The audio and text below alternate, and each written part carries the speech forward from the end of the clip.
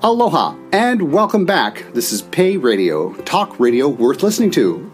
In this episode, you will learn more about how we are expanding our sense of worth on multiple levels. Enjoy the show.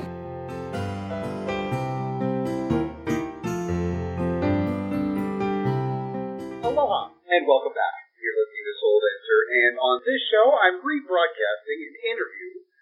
Shep Cohen, the host of The World of Work on WDVR FM in New Jersey, 89.7 and 91.9, interviewed me on Pay Me What I'm Worth. The following show is a rebroadcast of that interview. Enjoy! And this is The World of Work, and I'm your host, Shep Cohen. Are you paid what you're worth? Yes? No? Maybe? Where do you start to answer this question? How do you define worth? Is it money, power, property, reputation, or is it something else? Our guest today is Soul Dancer. Yes, that's his actual legal name. And he's thought a lot about what he's worth and what you're worth and what people are worth. He's the author of Pay Me What I'm Worth, which helps answer the central question, what am I worth? It's a book full of common sense suggestions, unique exercises, and a great deal of wisdom. Soul Dancer says that if you read his book, you'll discover the secret of giving and receiving more each and every day. Soul Dancer, thank you for being with us. Welcome to the World of Work. And a gracious aloha, Shep. Thank you, and thank you to WDVR for allowing me to share your airwaves. It's great. I'm really happy. I've been looking forward to it. I enjoyed reading your book, and we're going to talk a lot about that and a lot about what you do. I know before you were working with people, helping them to refocus their lives and awakening their inner wisdom, you did something else. What was it that made you change your focus of your career? Well, that's an intriguing question. For years, I was a business consultant that was the hired axe, the prima donna that they didn't know how to get rid of. Well, I either came in and transformed them to be someone who people adored and everything started working again, or it's been fun. And the consistent thing that I found in my work was when you lose your confidence, or if that confidence is broken, like trust is broken, it's a hard road to get that confidence back. And that's really the foundation of what I work with within this book. And at some point you decided that you had enough of being a consultant and you wanted to move in a different direction. Was there something that led you in this direction, or a certain incident, or was it kind of an evolution? What was it? I began to realize that the systemic nature of office politics, how awful it's becoming, to work with one person one-on-one or one person and a group of people within a company limited my ability to reach out and address this issue of confidence and office politics. It was limited, and I thought, well, wait a minute, what happens if I blow this up, put it in a book format, and a doctor who specializes in research, if their research is successful, that one doctor could literally, quote-unquote, treat thousands, if not hundreds of thousands, if not millions of people, all by that one act of research. One physical doctor, it would be impossible for one physical doctor to physically, personally treat thousands of people all at once. So that was my tipping point. I realized I needed to break out of the one-on-one and get into the group, because back in 2003, when I was really in the mix of things, the level of office politics that I was seeing over and over and over again was scary. Now, you not only changed the focus of your career, but you lost a lot of weight. Tell us about some of those things. Well, the retirement of 125 pounds came when the doctor told me, you got a choice. You can go ahead and keep on doing what you're doing and probably follow your family's footsteps and be dead by 40, or you can deal with it. And I had a really hard look in the mirror, and I realized at the age of 32, I had a few more years ahead of me. It was only my arrogance, my absolute arrogance with how I was treating myself with my health, just eating poorly and not caring about it. I realized that's just arrogance that had to go. So I started dropping the weight there. You lost 125 pounds. It took you 2 years to do that, and you've kept it off all these years? all these years, and I use a program that I just adore. I haven't lost it, Shep. I retired it, and that's some of the coaching I do with the folks who want to retire weight. Okay. As you know, as a lawyer, words mean a lot of things, right? So you've retired the weight. I lose it. I'll find it. Okay, so you retired. It's not part of you anymore. Exactly. In your work and personally, you've done an awful lot of traveling over the years. Why do you do the traveling? Keep it real. Keep it real. I'm technically considered a monk in 3 orders and a spiritual advisor in many different traditions, and I do it because I want first-hand experience. I want to be in the neighborhoods, in the cultures that I'm hearing about on the news. I want first-hand information. And it cuts both ways, because when I travel, people will ask me, well, my God, we're hearing this on the TV and the radio about, XYZ. Is that really true? And it's like, well, I don't know in my situation that it's true. Let me tell you what's going on in my world, and you can balance that with however you want to. So traveling to me has always been a reality check. And it's that difference between having knowledge and wisdom. Now, you said that exploring is more fun than debating and analyzing.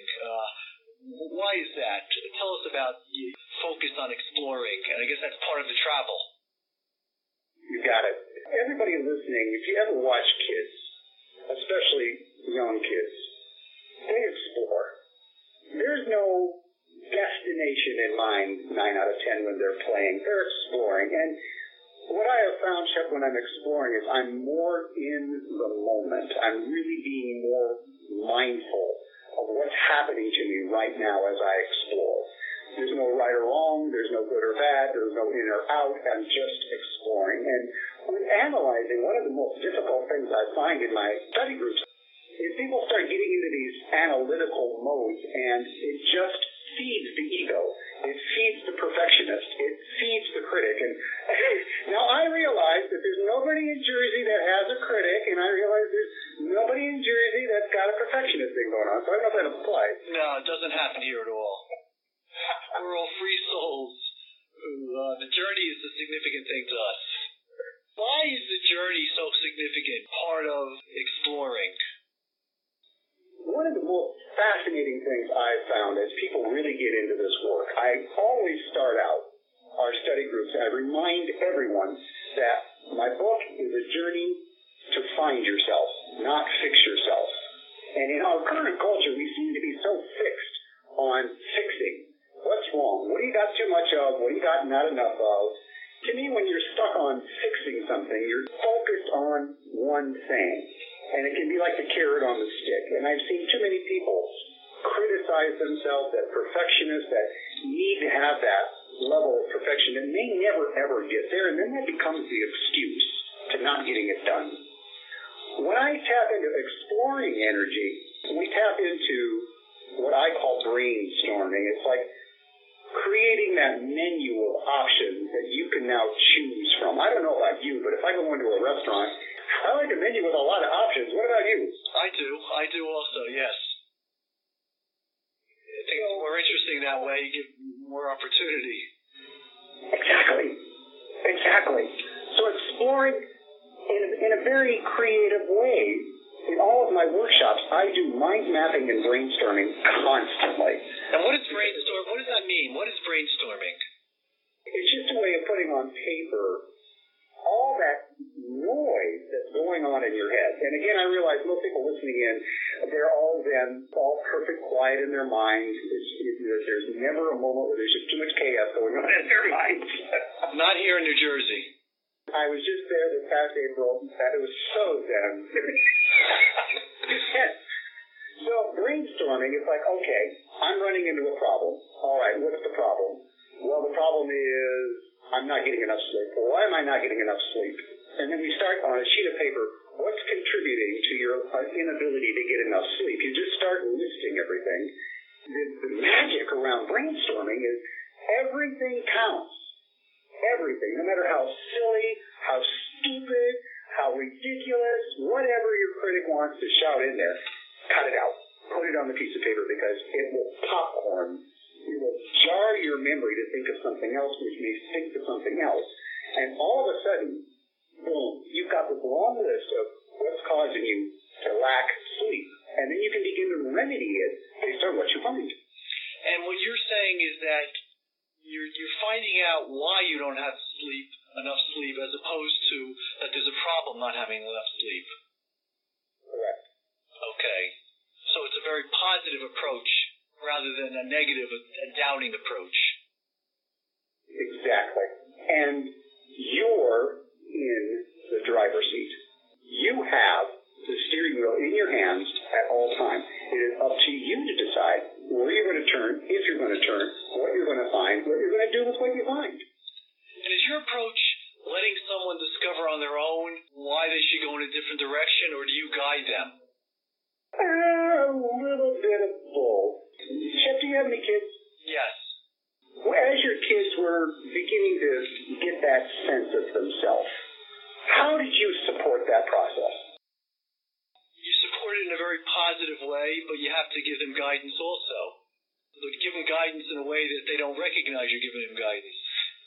Yep. It's a fine line, isn't it? Yes, it is.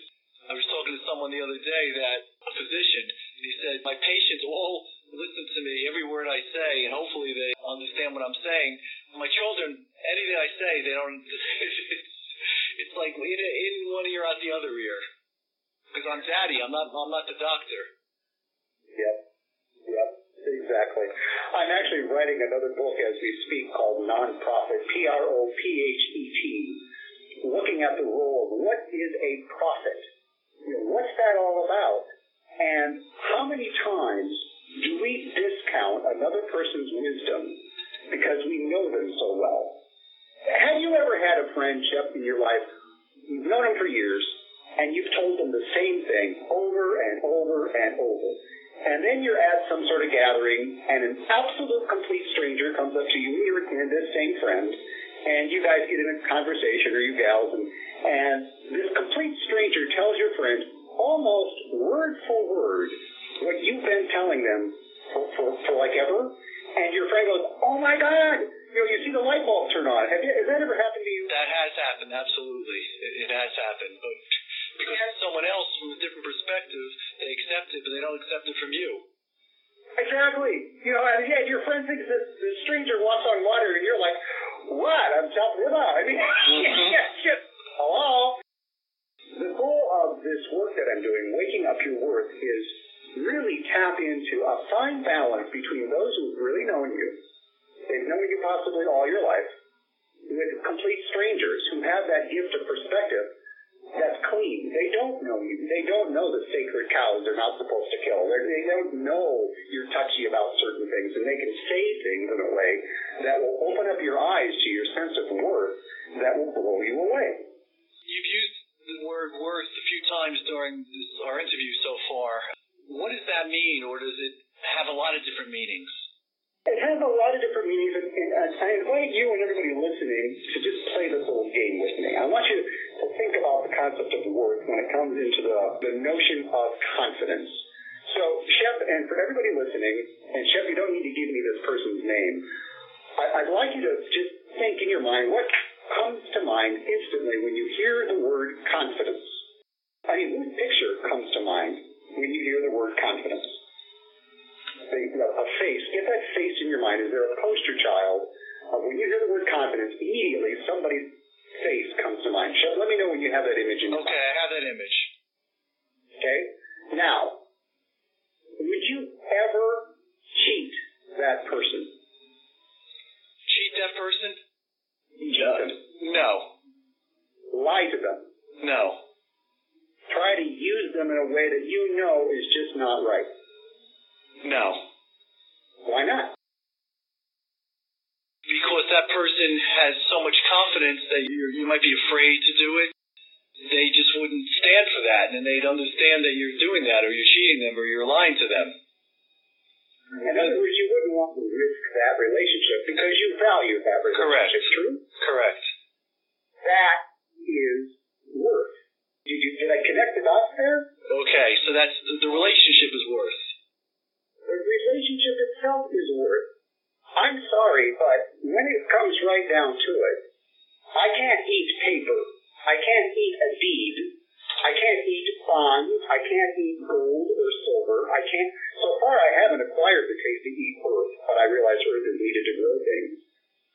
Relationships with each other, when it comes down to it, and I need help, I have to have that solid relationship with someone. And that may be a complete stranger that I'm going to give my trust. I'm going to have a confidence that I can trust that person to help me out. So when it comes to confidence and becoming that confident person, just out of curiosity, you don't have to answer this yet, but for those listening, when I asked you to get that face in your mind of the poster child of confidence, was that face yours? Was it mine? Well, no, it wasn't, because I was thinking of someone else as someone who, another person. I wasn't looking at my own face, no. Therein lies the key. My goal, my passion, is for every single person I touch, for them to naturally blossom, gently blossom into this sense of confidence about them, that when they walk into a room, when someone meets you, they're inspired by this feeling they can't quite put their name on. Now, in your role, in your profession, you wouldn't last really long if people didn't have confidence in me. Yeah, right? Absolutely. The way you build up confidence in someone is of working with them and respecting them. Your words align with your deeds, right? What you say is what you do. Does that build confidence? Absolutely. Bingo. That's what this is about. That's chapter 9 of Pay Me What I'm Worth. Ethics and integrity. Ethics and integrity. Now, I will more than thank my relationships with people before I will thank money. Because as you know, money can come and go. I have seen firsthand extraordinarily wealthy people, people who enjoy hundreds of millions of dollars through unfortunate dominoes. They all disappeared. I've watched their social network treat them like some sort of god-awful disease. They were shunned. Well, because based on what you're saying, these people didn't have worth beyond their financial worth, and they weren't particularly liked, and they weren't trusted, and you didn't have confidence. And as people, you had confidence in their worth, and once they lost their worth, they had nothing left. The emperor without clothes. There you go. So, in essence, the goal of what I'm looking to reawaken with every person that goes to the book, this book brings you on a journey. The book brings you on a journey such that you get a rock-solid, refreshed awareness of who you are, what you have in multiple ways, how it's being used, how you forgot about it. I don't know about you, but I can't even remember some of the stuff that's up in my closet right now. So it's a case of really finding out that sense of confidence. And then as you have that confidence, you are able to take more risks. How did this approach to helping people, how did you develop the approach?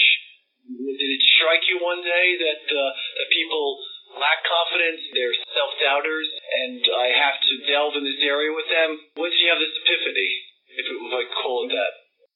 Well, I have a master's in social work, and the one thing that kind of bothered me with social work as I was doing part of my coursework in the history of social work and blah, blah, blah, the one item that makes me a little bit cautious and wary, it draws a red flag, is anytime there's a relationship that requires a dependency. In other words, if I have a program, and that program is only going to live if I keep you at a certain level of lack or deficiency so that you keep coming back and paying the bill all the time, that's parasitic, and I just can't stand parasitic relationships. I like to teach you how to fish. I like to teach you how to discover who you are, allow that blossoming happening. And what shifted into this way of teaching is in social work, there's a strengths perspective model. Always work with someone in a way that you tap into their strengths, regardless of what those are. There may only be one small, teeny, tiny little strength there, but let's look at that and use it to our abilities. And then as you become more aware of your strengths, like a rose blossoming, it just takes on a life of its own. This old answer, your book is called Pay Me What I'm Worth, but doesn't necessarily mean financially paying you. What does it mean? How do you define pay me? Pay and worth. Pay and worth. They have multiple meanings. Here's a very poignant example. As I was completing one of my workshops, I had the very fortunate hour and lunch with this one couple. They were in their mid-60s, and it was abundantly clear both of them were very financially well off. There was this black cloud over them, Shep, that something didn't match. Have you ever been in those relationships where everything on the outside should be like you should be really happy and the sun should be shining, but there's this darkness to them? Have you ever run into those type of people? I've seen people like that. Yes, I have. Based on what I've heard from your experience this weekend, you have a successful life. It sounds like you've got plenty of money in the bank. You've got a family you love and adore. You're traveling. You've got good health. You seem to be philanthropic. Everything that you say, it just doesn't seem like your level of joy matches what you say. And would you please, what's up? And the missus actually started crying. And I thought, oh my God, I really did it. I said, I'm so sorry. It wasn't my intention to make you cry. If there's a way that I can be of service, I really want to help. As she composed herself, the husband basically said, Soul, based on what we learned in your workshop, if we could rewind our lives 35 years and do it completely different, we would. And here's why. We grew up very poor. And when we got married, we vowed that we would make sure our kids never experienced poverty like we did. And so we both worked our fannies off. And by working our fannies off, we were able to afford certain conveniences like some health and so forth and so on to help raise our kids. But now that we're both retired and our children are grown and out of the house, we really don't know our kids. And we want to know our kids, but our kids are so busy following the model that we set in place that they don't have time to get to know us. And we realize that, we really should have taken more time getting to know our children every step of the way. All the money in the bank right now can help our children, certainly, but it's not the same thing as getting a hug. I got very good advice when my youngest son was just born. A man who said to me, whenever you can, go to all of his baseball games, go to all of the school plays, go to back to school night, even if that means taking off from work and then working late that night. Just be an effort to be seen. And it was wonderful advice because it helps you bond with your children in a way that you can only do it once. You can only make a first impression once, and you can only bond with your children once. And I guess this is what they didn't do. And the level of sadness hurt me. It just hurt me. And it's like, I'm not going to argue the fact, Shep, that, we need money to get along in our life. But for God's sake, it's not the only thing. And I see people working endless hours of overtime for free.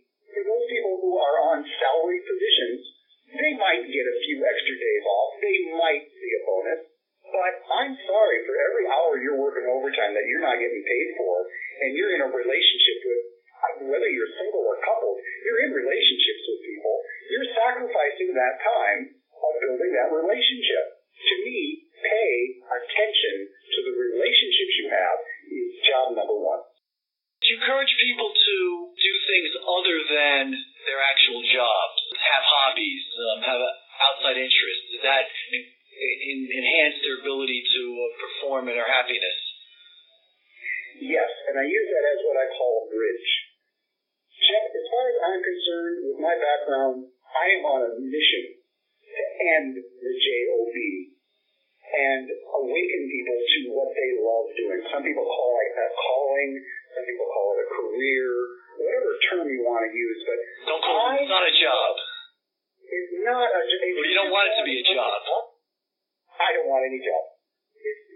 That to me is slavery. If you feel compelled to go in and punch a time clock just to earn the money to feed yourself and survive, that's fine. That's neither right or wrong. But what I'm saying is, let's do the work through getting involved in hobbies, volunteer activities, other relationships.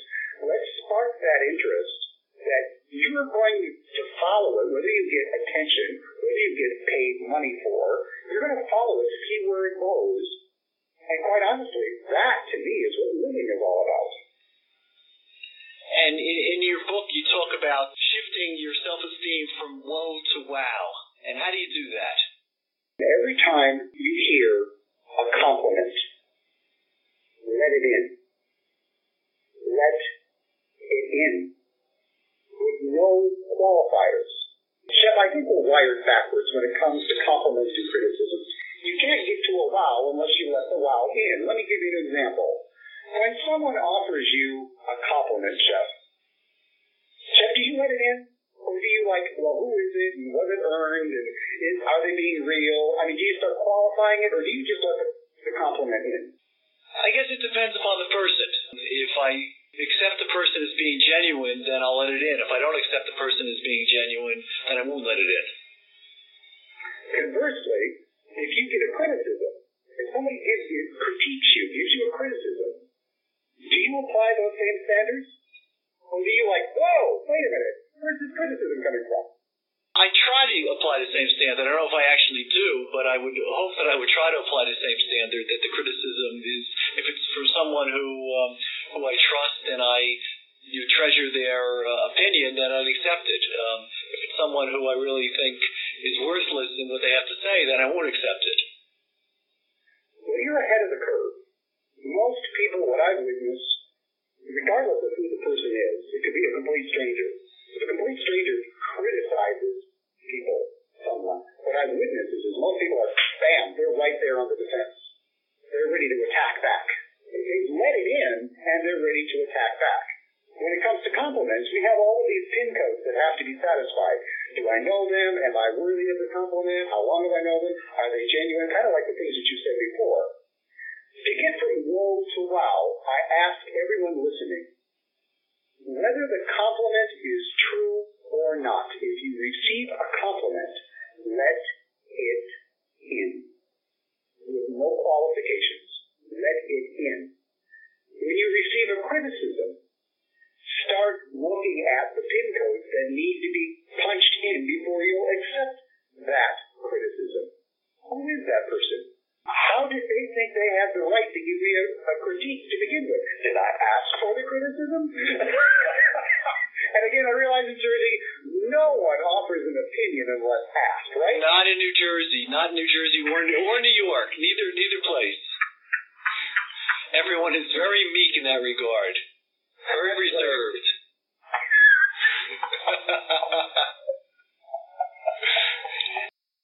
In your book, you mention performance-based contracts. You want incentives for outstanding performance, penalties for poor performance. It's obvious, but it is not necessarily the case. Why do you stress that, and why is that in your book? Performance-based contracts is key getting anything done in what I consider to be a healthy way. If there's a reward there and there's no penalty there, it's not balanced. There has to be a penalty, and what I call a positive penalty. A positive penalty, for example, is if you did not make a certain deadline, you need to go and clean your house. There's got to be something you don't like doing, whatever it is you don't like doing. Once you've done it, it's added value to your life. Okay. You asked your readers in your book to recount the times that they were taken to the cleaners and they took someone else to the cleaners. How does that help cleanse your life? And why that exercise? Talking about chapter 6. Yes. You get hit for, and quite honestly, it's integrity. The more integrity we have, the more we receive. And it kind of goes back to that golden rule, do unto others. Now, if somebody's screwed you over, and you think that gives you permission to screw them over back or screw somebody else, think again. Now, you kind of wrap up with saying that, happiness ripples across the planet when you're paid what you're worth. What does that mean exactly? When someone does something nice for me, I feel better. And if I feel better, I'm more likely to do something nice for someone else.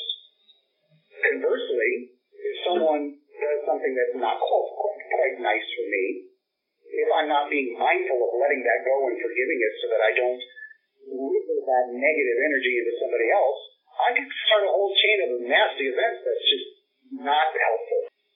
Let me just ask you, shift a little bit. This is the world of work. I often ask people about the nuts and bolts of what they do. Tell us a little bit about a workshop that you're going to be putting together. I mean, not that you're putting together, but that you're going to be giving. How does it work? What I do is I talk with people about a workshop that I come into where you're at, and on a Friday night, what we do is we'll have dinner, and then over desserts, we're going to by using mind mapping and brainstorming exercises that I have, I'm going to custom tailor a workshop for those who have gathered together. All day Saturday and half day Sunday, the goal of the workshop is to come up with 2 or 3 conversations you must have in order to be paid what you're worth. For example, a very common issue in these workshops that people come up with on Friday night is self-sabotage, ways that we sabotage ourselves. Example, there are oftentimes when I'm talking with people will put themselves down, I'm so stupid, or I'm too old, or I'm too fat, or I'm to insert your favorite blaming thing in there. Well, that to me is worth decay. I'm known as the worth doctor. I want to stop worth decay. So on Saturday, we do these exercises that are custom, so that by the time we get done on Saturday, on Sunday, we come in and we do these role plays. You're going to have, in a safe environment, conversation after conversation of these conversations that you need to have with your mom, your boss, your son, whoever it is that's blocking you from feeling worthy, more money, more time, more attention. So this is not necessarily just a pay me what I'm worth, focus on work in the workplace, but it can be pay me what I'm worth and help you expand your worth in different arenas as well. Correct. And I pay you. Can I share with how I wrap up the workshop? Yes, absolutely. No, I didn't mean to cut you off. I just wanted to amplify that it's not necessarily just at your job what you're worth. Correct. In fact, we're going to enhance that. So, Shep, I'm going to pretend you're the one who rang the bell and you got me out to your local neighborhood to do this workshop. Basically, what I've done is I've worked with you over 3 or 4 days. I've coached you through the process. You're the one who sets the price of the workshop. You're the one who sets the location. You're the one who sets the date. Basically, you're the one helping me market it and get it put together. Now we've gone through 3 days where everyone has had that eye-opening experience of like they will no longer put up with being used. Period. That's kind of one of the common themes. So it's about 2 o'clock on Sunday afternoon, and what I do, and I'm kind of doing what do we call that, a spoiler alert? Don't read the spoiler alert. Okay, this is going to be a spoiler alert. I will ask you to step into the center of the room, and then I will ask 25... You'll ask the person who brings the group together to stand in the center of the room. Correct. So in this example, I'm going to pretend it's you. Okay. All right? And I ask them, we're going to count off to 25. I point to one person, I say, you're number 1. Now, let's just number off up to 25. So up to 25 people will say their number. I then ask everyone, I'm a Post-it king. I love Post-its. We use a lot of Post-it notes. And so I'm going to ask everyone to get out their Post-it notes, and I want them to write down the one word that they're feeling right now. What's the number 1 feeling they're feeling in this moment based on what they've experienced over the past 3 days? Put that word on the Post-it note. While they're doing that, I ask the 25 who've counted off to come up and form a circle around you. Bring your Post-it note with your word. As they're forming the circle, I'm handing each person a $100 bill. An actual $100 bill. Okay. When everybody's ready, I tell everybody, okay, now I'm going to invite these 25 people to put their Post-it note on their $100 bill, and I want them to come and pay Shep a fraction of a fraction of a fraction of a fraction. Did I mention a fraction? A fraction of what he's really worth.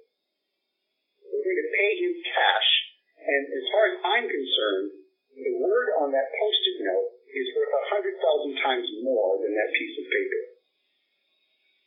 So you, Shep, you receive your payment for helping me put the program together.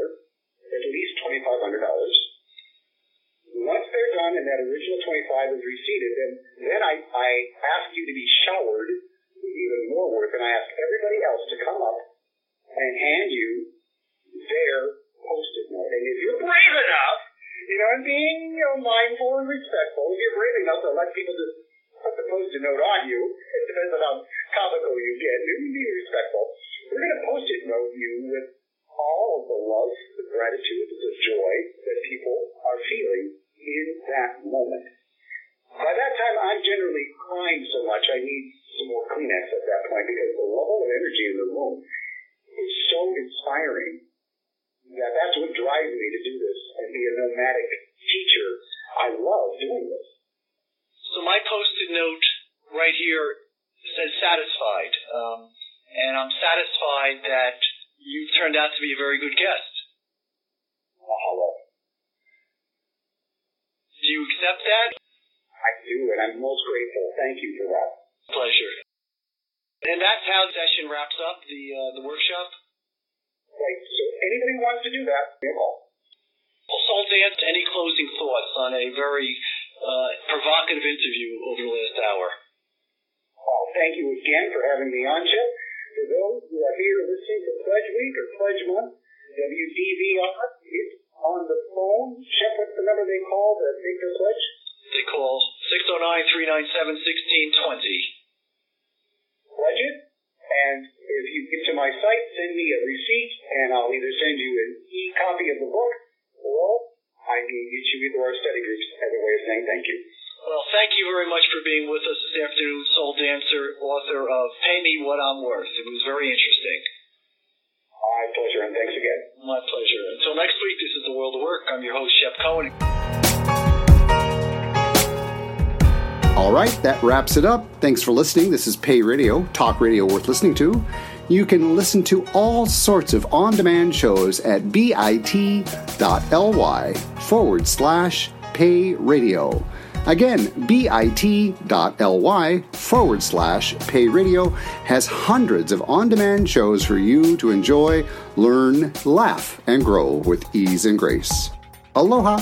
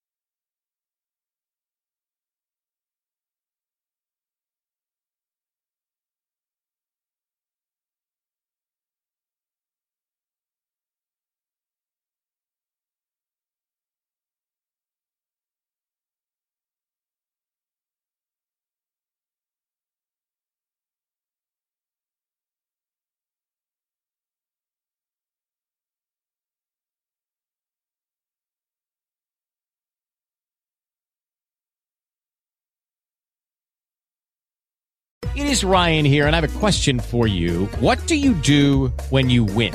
Like, are you a fist pumper, a woohooer, a hand clapper, a high fiver? I kind of like the high five, but if you want to hone in on those winning moves, check out Chumba Casino. At ChumbaCasino.com, choose from hundreds of social casino-style games for your chance to redeem serious cash prizes. There are new game releases weekly, plus free daily bonuses. So don't wait. Start having the most fun ever at ChumbaCasino.com. No purchase necessary. VGW Group. Void where prohibited by law. See terms and conditions. 18+.